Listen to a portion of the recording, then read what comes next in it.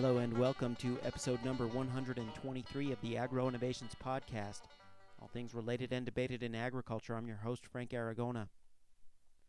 This episode of the podcast has been released onto our website, agroinnovations.com/podcast, on Tuesday, April 5th, 2011.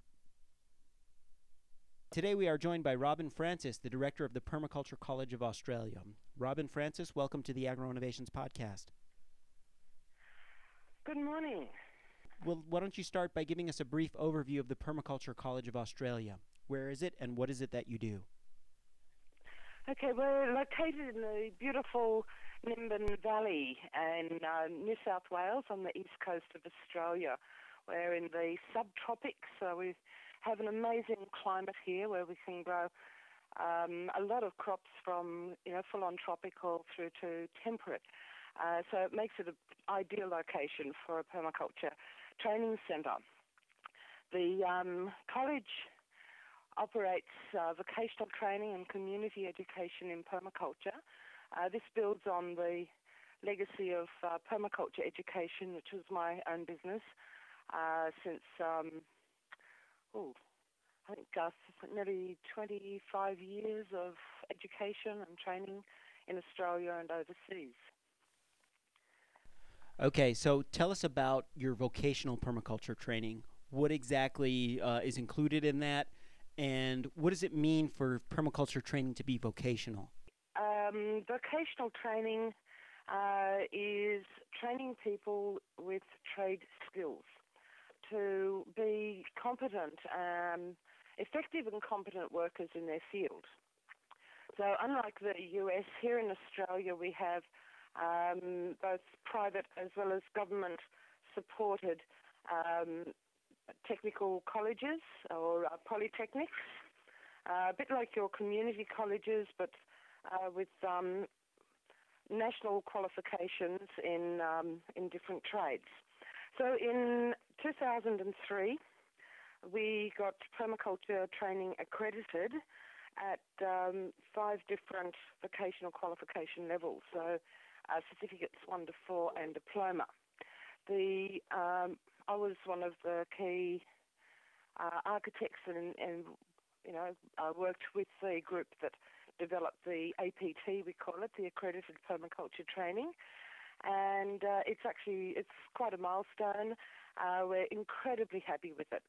And for me, teaching the Certificate 3, 4 and diploma here, what is really exciting is the amazing work and the amazing jobs my students are getting when they finish their studies. And it's the permaculture training has been fairly largely built on the permaculture design course, the 72-hour crash course, theoretical intensive on how to design and the essential those underpinning earth science for permaculture design. And over the years we've found that, it's a very inspiring course, but people really need to know how to actually do the things. They need the more in-depth knowledge. And that's what the accredited training provides. So the Certificate 3, for example, is equivalent to what we used to call a trade certificate. So that's the qualification that you'd get with your classic tradespeople like landscapers and plumbers and electricians and things like that. So we start with that one, which is a very hands-on course and is very popular with people that really want to know how to put permaculture systems on the ground into practice. The Certificate 4 is like an advanced trade certificate. That's more for people who want to be designers, particularly of just small urban properties, small rural properties, rural fringe. It is also quite a focus on community development with the Certificate 4 on setting up and promoting community programs and working with human and cultural diversity. So in many ways it's designed for people who are working as project offices on community farms and city gardens, and things like this are really taking off in Australia. Like just 2 weeks ago, the Gold Coast City Council, which has been traditionally very conservative, was advertising for a professional permaculture project manager to coordinate the establishment of community gardens throughout the Gold Coast region, the Gold Coast City. And very nice price tag on the job, $66,000 a year for 9 days work a fortnight. And these kind of jobs are requiring as much confidence and competence with people skills, facilitation skills, organizational skills as they are with the design and the gardening skills. It's really exciting, a lot of the things that are happening, and the new the new employment and job opportunities that are developing for our students. At the diploma level, with the vocational training, that includes field research, which can be either with plants and animals, or it can also be social systems. There's sort of project management, planning and supervising implementation of larger projects, integrated design at a more sort of complex and sophisticated level in the Certificate 4, and a huge focus once again on community development, on strategic planning, on facilitating community processes, on developing community and bioregional development plans. Some of our graduates are working in transition town initiatives. One of my students is coordinating the Nimbin Food Security initiatives, which has government funding. And there's just so many exciting things happening. And it's wonderful that we're actually starting to produce people with recognised qualifications and that have precisely got the kind of skills that are needed for their work. Well, there's a lot in what you just said, and there's a lot of different avenues that we can go down with, that we could go down with some of the things that you have already mentioned. What I did want to ask you is about the actual accreditation process. Now, this is accredited with the National Qualifications Authority. Was this process difficult? Did it take a long time? Did the people who were actually in the authority position recognize the value of what you were teaching, or was there an intensive education and outreach and that type of campaign that had to precede it before they were willing to accept it as a accredited and qualified teaching curriculum? Can you talk a little bit about that? The vocational education and training, that's a VET, we call it for short, system in Australia is quite unique. It underwent some radical changes in the late 90s, and there's a lot of what are called national training packages in standard professions and trades that are owned by the government, but they also in the 90s made provision for what they call industry-based accredited courses. So, for example, Microsoft has a suite of qualifications registered and accredited with the Australian accreditation authorities. I think even McDonald's do, and there's different organisations. It opened up for a lot of the alternative medicines. So there's now things like different yoga schools or massage techniques and healing methodologies that have got a good solid grounding. Also managed to get diplomas accredited that have got national recognition. And so we said, well, here's the opportunity for permaculture, because we had engaged in a 10-year discussion of the need for accredited permaculture training in Australia from the early 90s through to the early noughties. And so when we found out that it was actually possible for us to do this, and we found a registered training organisation willing to work with us, and training consultant at an exceptionally low fee, then we got into it. It's quite a labyrinth. It's a huge job. And what's interesting about the system here, it's what they call competency-based training.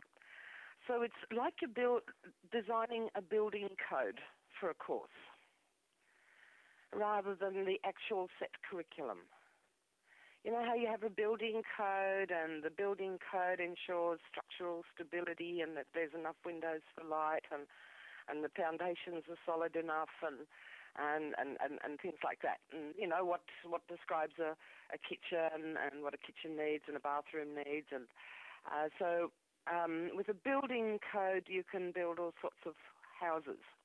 So we created like the building code, the template. They're called units of competency. So it's competency-based training. So the qualification is made up of competencies in typical tasks that people do in that particular work. And so there's the core units and there's the elective units.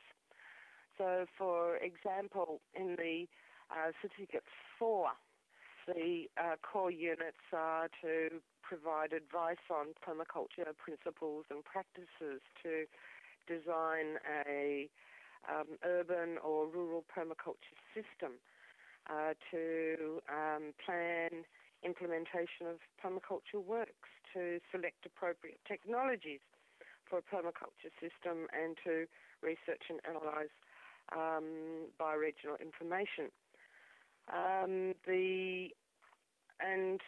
Those 5 units pretty much require the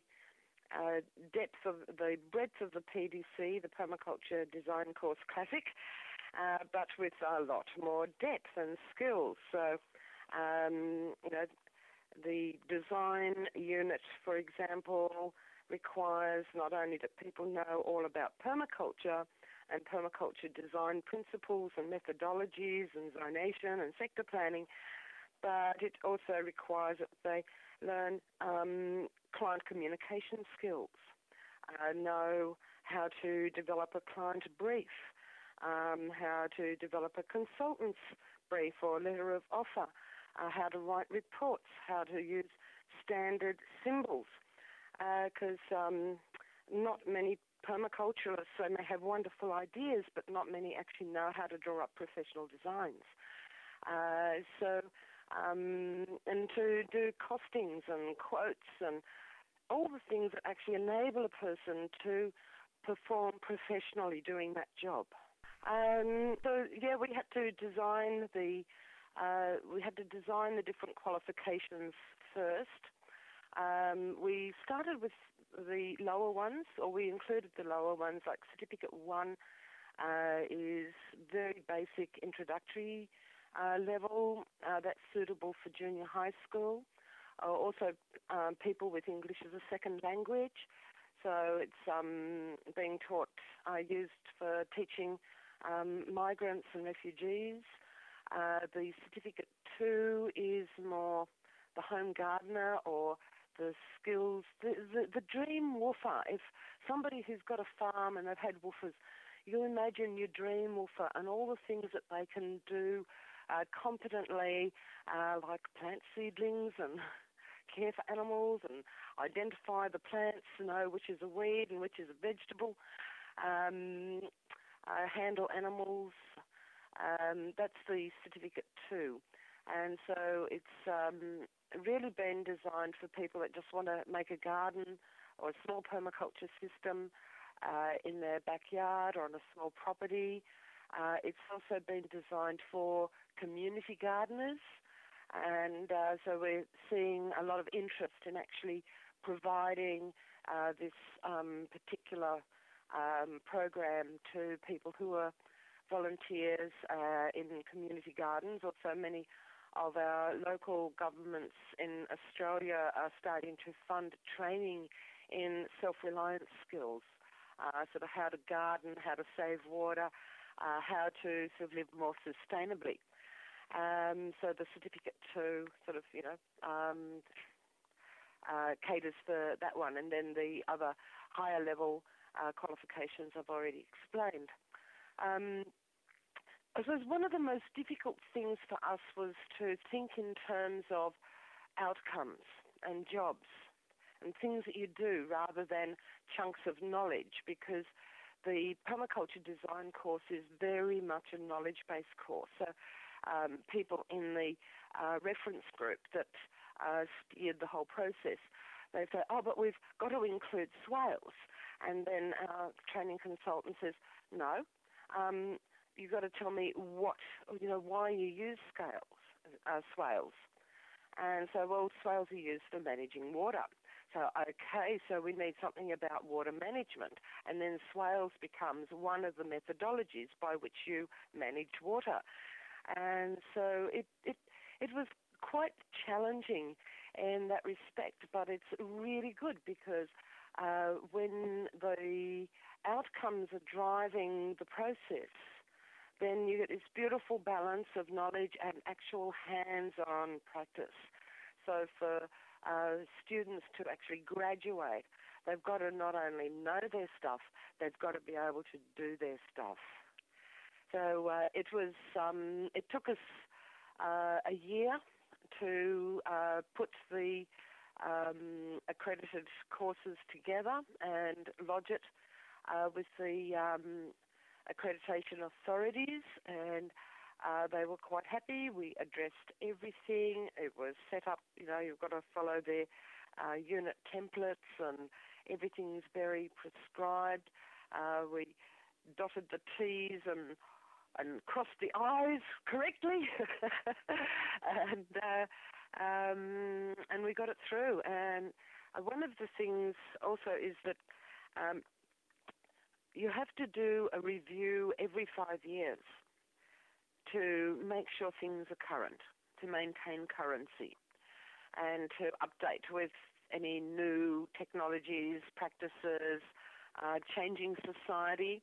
And I think that is also a really good thing. We've just gone through our first review in 2009, and so that gave us an opportunity to fine-tune things after 5 years of experience in delivering the programs, and also to bring things like transition town into the vocabulary, to bring energy descent planning stronger into the vocabulary of the units, food security, and so on. So it's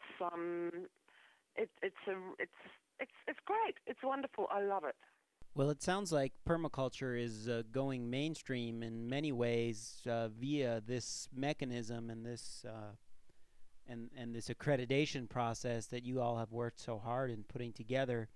I'm wondering, what do you think? It sounds like, well, I have two questions for you here. One, what do you think driving the jobs? I mean, it sounds like the curriculum or the accreditation reform that happened in the late 90s really paved the way for Australia to be innovative in education into the future, and that's what's positioned you all to deal with this, all these issues that you mentioned, energy descent, etc., in a very rational way. I wonder if you could address that, and then I'll ask you the second part of my question. Okay. It's with great joy that we see the kind of jobs emerging now in the mainstream that we were fantasizing about when we wrote these curricula. And what was very interesting was the accredited training consultant who worked with us, who was actually engaged about 6 years previously, or in the early 90s to develop the conservation and land management training courses, accredited courses. And when that was being developed, everybody went, oh, conservation and land management, bush regeneration, reforestation programs. I mean, come on, where's the jobs in that? And he said, well, look, you wait and see. He said, I bet you within 10 years there won't be a local government that won't have a conservation and land management officer managing the woodlands and the nature reserves and coordinating land care programs in their area. And that's exactly what happened. And he said, you watch. He said, I bet you within 10 years you're going to see a permaculturist employed by every council, because we're going to need to start looking at growing food in our urban spaces as the shit starts to hit the fan. And they see the value of food production in urban spaces. He said, I'd bet you my last dollar that you're going to start to see the jobs follow. And that's exactly what has happened. Now, there's been rising awareness in Australia of food security, and I've been quite amazed myself at how it's been taken up by the mainstream. And by the way, we're not mainstreaming permaculture, we are permaculturaling the mainstream. There's a big difference between the two. And what's been triggering this? Oh, it's been a lot of things, but as different councils have taken things on board, I don't know if it's sort of a keeping up with the Joneses thing, but, as soon as a couple of the big high-profile suburbs sort of make a commitment, or the big city councils make a commitment to community gardens and community education, other ones seem to jump on board. Plus, there's also the regional organisations of councils, where councils come together and look at these things. And so the issues of food security have been taken on board by many local governments, and also with certain state and federal government agencies that have helped to direct some funding in that way. But these opportunities have actually come up from many different sectors. There was the health and elderly department in New South Wales that actually funded community health and the aged, that funded the establishment of a community farm in Lismore, which one of my Certificate 4 graduates coordinated during its establishment phase. And they did that because of health. People need healthy food. People at the bottom of the spectrum have difficulties making ends meet, and there's nothing better for health than actually getting some exercise by gardening and also eating good, fresh, organic food. So there's this sort of rising tide of awareness here. And then, of course, with recent events and disasters in the country, like the huge floods in Queensland and also in parts of Victoria, that's wiped out a lot of the country's food bowls. So now councils everywhere are starting to look at where we need to actually look at food security in our bioregion. And the bioregional thinking is starting to creep into mainstream thinking as well. It is very exciting. I mean, we've still got big battles with gas fracking and with, coal-fired power stations and so forth. But we've got these little real rays of light, that are starting to emerge. Well, I would definitely concur with you. These rays of light are definitely appearing in Australia. I'd like to think that I follow these things fairly closely, and it seems that you guys are very far ahead of what's happening in the United States, and this is an interesting case study. I wonder what you think accounts for the differences. I mean, culturally, we are fairly similar societies. We are both very large in terms of our land areas. and we have many of the same issues that we're dealing with, from fossil fuel dependency to global warming and community resilience, all on down the list. I wonder what you think accounts for the differences in, especially permaculture being embraced at the local government level. It seems like that is really starting to happen in Australia, and in the United States, that is very patchy, to say the least. Is this corporate lobbyists that are preventing it from happening in the United States? Is it just that people have not yet recognized the need? I know it's difficult for you to speak to a country that is about a country that is not your own, but I wonder if you have any sense of what could potentially be holding the process up in other countries. That's a very interesting question, Frank. Not an easy one to answer. And I've only been to the US twice. I was there in 2009, and before that I was there in 1986. I will be there again in June in beautiful Bolinas with the lovely Penny Livingston teaching some permaculture courses and teacher training. But so most of my information about the US comes from the media.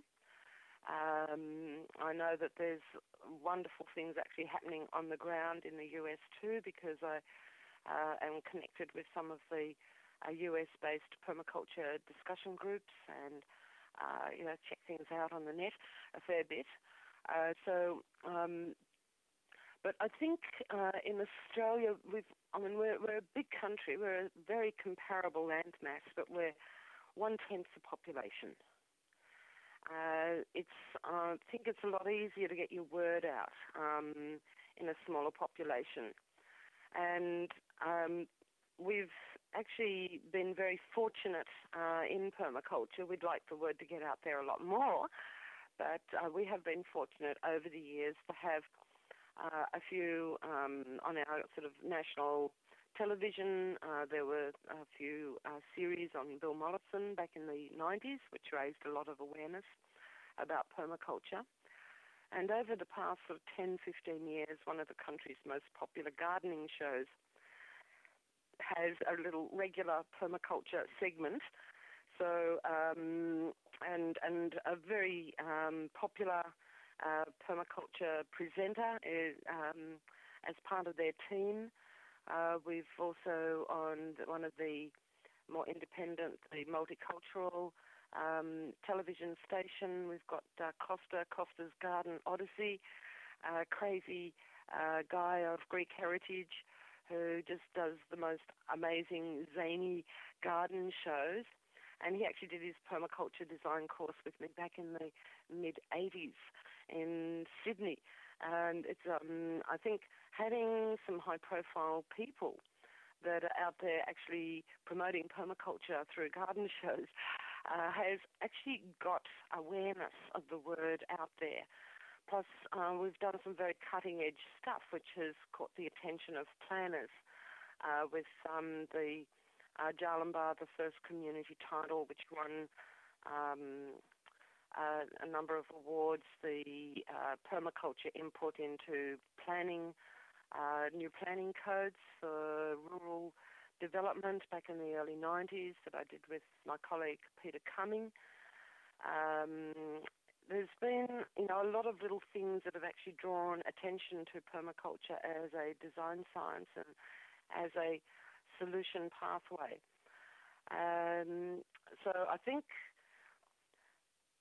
the smaller population has helped in many ways to get the word out, and having an independent, publicly funded media with the Australian Broadcasting Commission, the ABC, has been a major asset for us here, which you don't have over there. There's so many vested interests and everything is just so much bigger, and lobbyists are so much more powerful. I mean, we've got very powerful lobbyists here that are dampening a lot of good initiatives in government.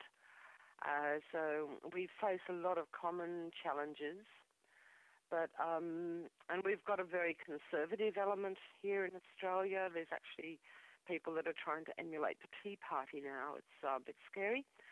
Um, and yet, on the other hand, everything works both ways. There's two sides to every coin. And I just happen to be in the thick of one of these nice little beams of light, and let's hope that beam of light grows and stretches its arms. Well, is there any advice or uh, strategies that you would give to people, whether they be in the United States or really anywhere else in the world? Our audience is an international one, though mostly concentrated, obviously, in the English-speaking world. Is there any advice or tips that you would give to people to help them to accelerate this process that you've described in their communities?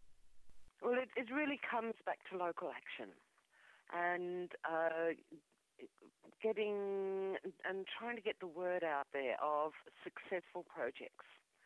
Because each successful project builds on something else. It inspires somebody else, gives somebody else the courage to do likewise. So it's important to get things happening on that local level, and then to tell your story. You've got to talk the walk. In the, I suppose, the places that matter. We need to get more excellent permaculture practitioners and designers,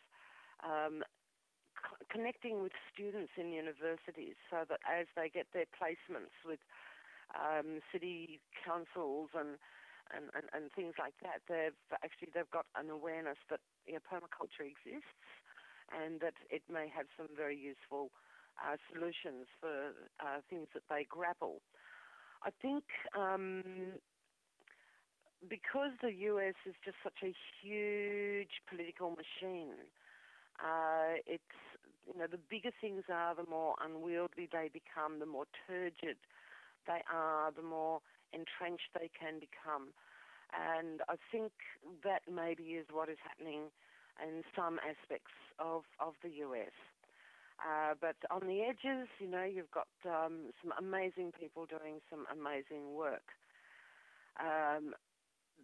We are going to come into extremely difficult times. I think the fallout from the financial crisis a couple of years ago is nothing compared to what we are going to see.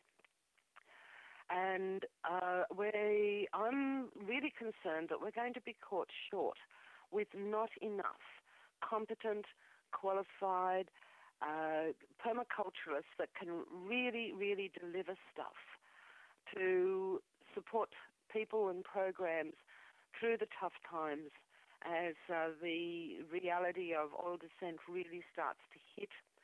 And the planet is so vulnerable, or our society is so vulnerable, to distant events and disasters, to civil disruption. If we look at just what's happening recently with the scenario in Japan, is heartrending. And we could see similar scenarios on the west coast of the US in the future. And I think these realities are starting to percolate into people's minds. And how many disasters does it take for people to realize that, and accept that climate change is real? We've got to bite the bullet. We've got to do something. Energy descent is real. Petrol prices are going up and supplies are dwindling, and we're starting to see the acts of desperation, like the Deepwater Horizon disaster and tar sands. And now, we've got fracking happening all over the country in this desperate bid for cheap fossil fuels to perpetuate the business as usual machine. So somehow or other, we've really got to start to get the message out there that we can live better with less. We've got to try to engage in community education, and in schools get information to the kids. They take the information home. And much of the success of recycling and many other initiatives in Australia has actually been due to education in schools. And once the kids know, they go home and they pester their parents to recycle, to separate things out, to get a worm farm, to make a permaculture garden. So that's really the only advice I can give. Just do it. Find opportunities. um, get yourself prepared. Gain yourself the experience, the skills that you need to actually do it on the ground and do it successfully. Well, amen to that, and thank you for your inspiring words and your inspiring work. One final thing that I would say as we conclude here is it is true that our country is big, our federal government is huge, but I still think that there is a lot of potential for people to engage with their state governments and especially their local governments. So that's definitely a smaller scale that's manageable for people who are trying to build these movements. It's actually one of the things that we're becoming a lot more aware of and conscious of in the permaculture movement here in Australia. So we're in the process of a national dialogue to establish a national permaculture peak body or organisation. And so that we've got a united voice for advocacy at both, particularly at the state and the federal government level. And so we've got an existing not-for-profit company limited by guarantee, Permaculture International Limited, which really ceased its international function when the International Permaculture Journal ceased publication in 2000. It's the organisation that owns our accredited training. So that's the unique thing about our accredited training. It's owned by permaculture, not by the government. And we're reinventing ourselves and our operational structure, looking at setting up a national council of representatives from different regions, so regional representation plus also domain representation. So getting more formalized with groups of like permaculture teachers or people who are working on rural development and with farmers and community development and identifying the people that are the good spokespersons that have got the specialist fields of knowledge that can answer to things or that can input statements into press releases. And so we're at this early stage of starting to organise ourselves as a movement, because if we can put in submissions, if we can advocate to governments, and then we can say, look, we're a national organisation, we've got so many individual members, we've got so many incorporated members that then represent so many thousands of people, then you actually get listened to. We've come to a point where we do need to bite the bullet on organisation and look at ways that we can actually bring our collective voice together to make a serious difference in these very, very, very sensitive and pivotal times. Because we need every voice we can muster to bring sanity into the debate that is shaping our world. Robin Francis, I'd like to thank you for your inspiring words, for your inspiring work and action on the ground, and I'd also like to thank you for joining me today on the Agro Innovations Podcast. Thank you very much for the opportunity. That concludes my interview with Robin Francis of the Permaculture College of Australia. Before I wrap up today, I'd like to let the listeners know that I have created a Facebook page for the Agro Innovations Podcast. I will put some links to that on the show notes for this episode. I'll try to put something up that will allow you to like that Facebook page via the Agro Innovations Podcast webpage. But also, if you are just on Facebook and type in Agro Innovations Podcast, it will be the first thing that comes up. So I will be sharing some information relevant to the podcast via that Facebook page, and of course, others can participate too, as is the interactive nature of Facebook. So please go ahead and check that out and like the Agro Innovations Podcast page on Facebook. That will help to spread the word, and hopefully you will share the podcast with others via Facebook or elsewhere so that you can help to spread the word. A reminder that this and all episodes of the Agro Innovations podcast are released under a Creative Commons Attribution Share Alike 3.0 license. To learn more about that, visit creativecommons.org. This is the Agro Innovations podcast. I'm your host, Frank Aragona. Until next time, saludos.